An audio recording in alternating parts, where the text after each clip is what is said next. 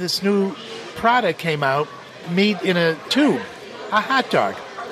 And it was all the rage all over the Midwest and East Coast. That's the history. That's where the hot dog came from. That's where the hot dog came from. But they just didn't want to call it hot dog. They wanted to have a special name. So they came up with a sauce that went on the hot dog. And it was a chili-type beanless sauce that went on it. And the brothers decided nobody had a name for that hot dog. So they came up with a good American name, Coney Island hot dogs. So they called it a Coney dog.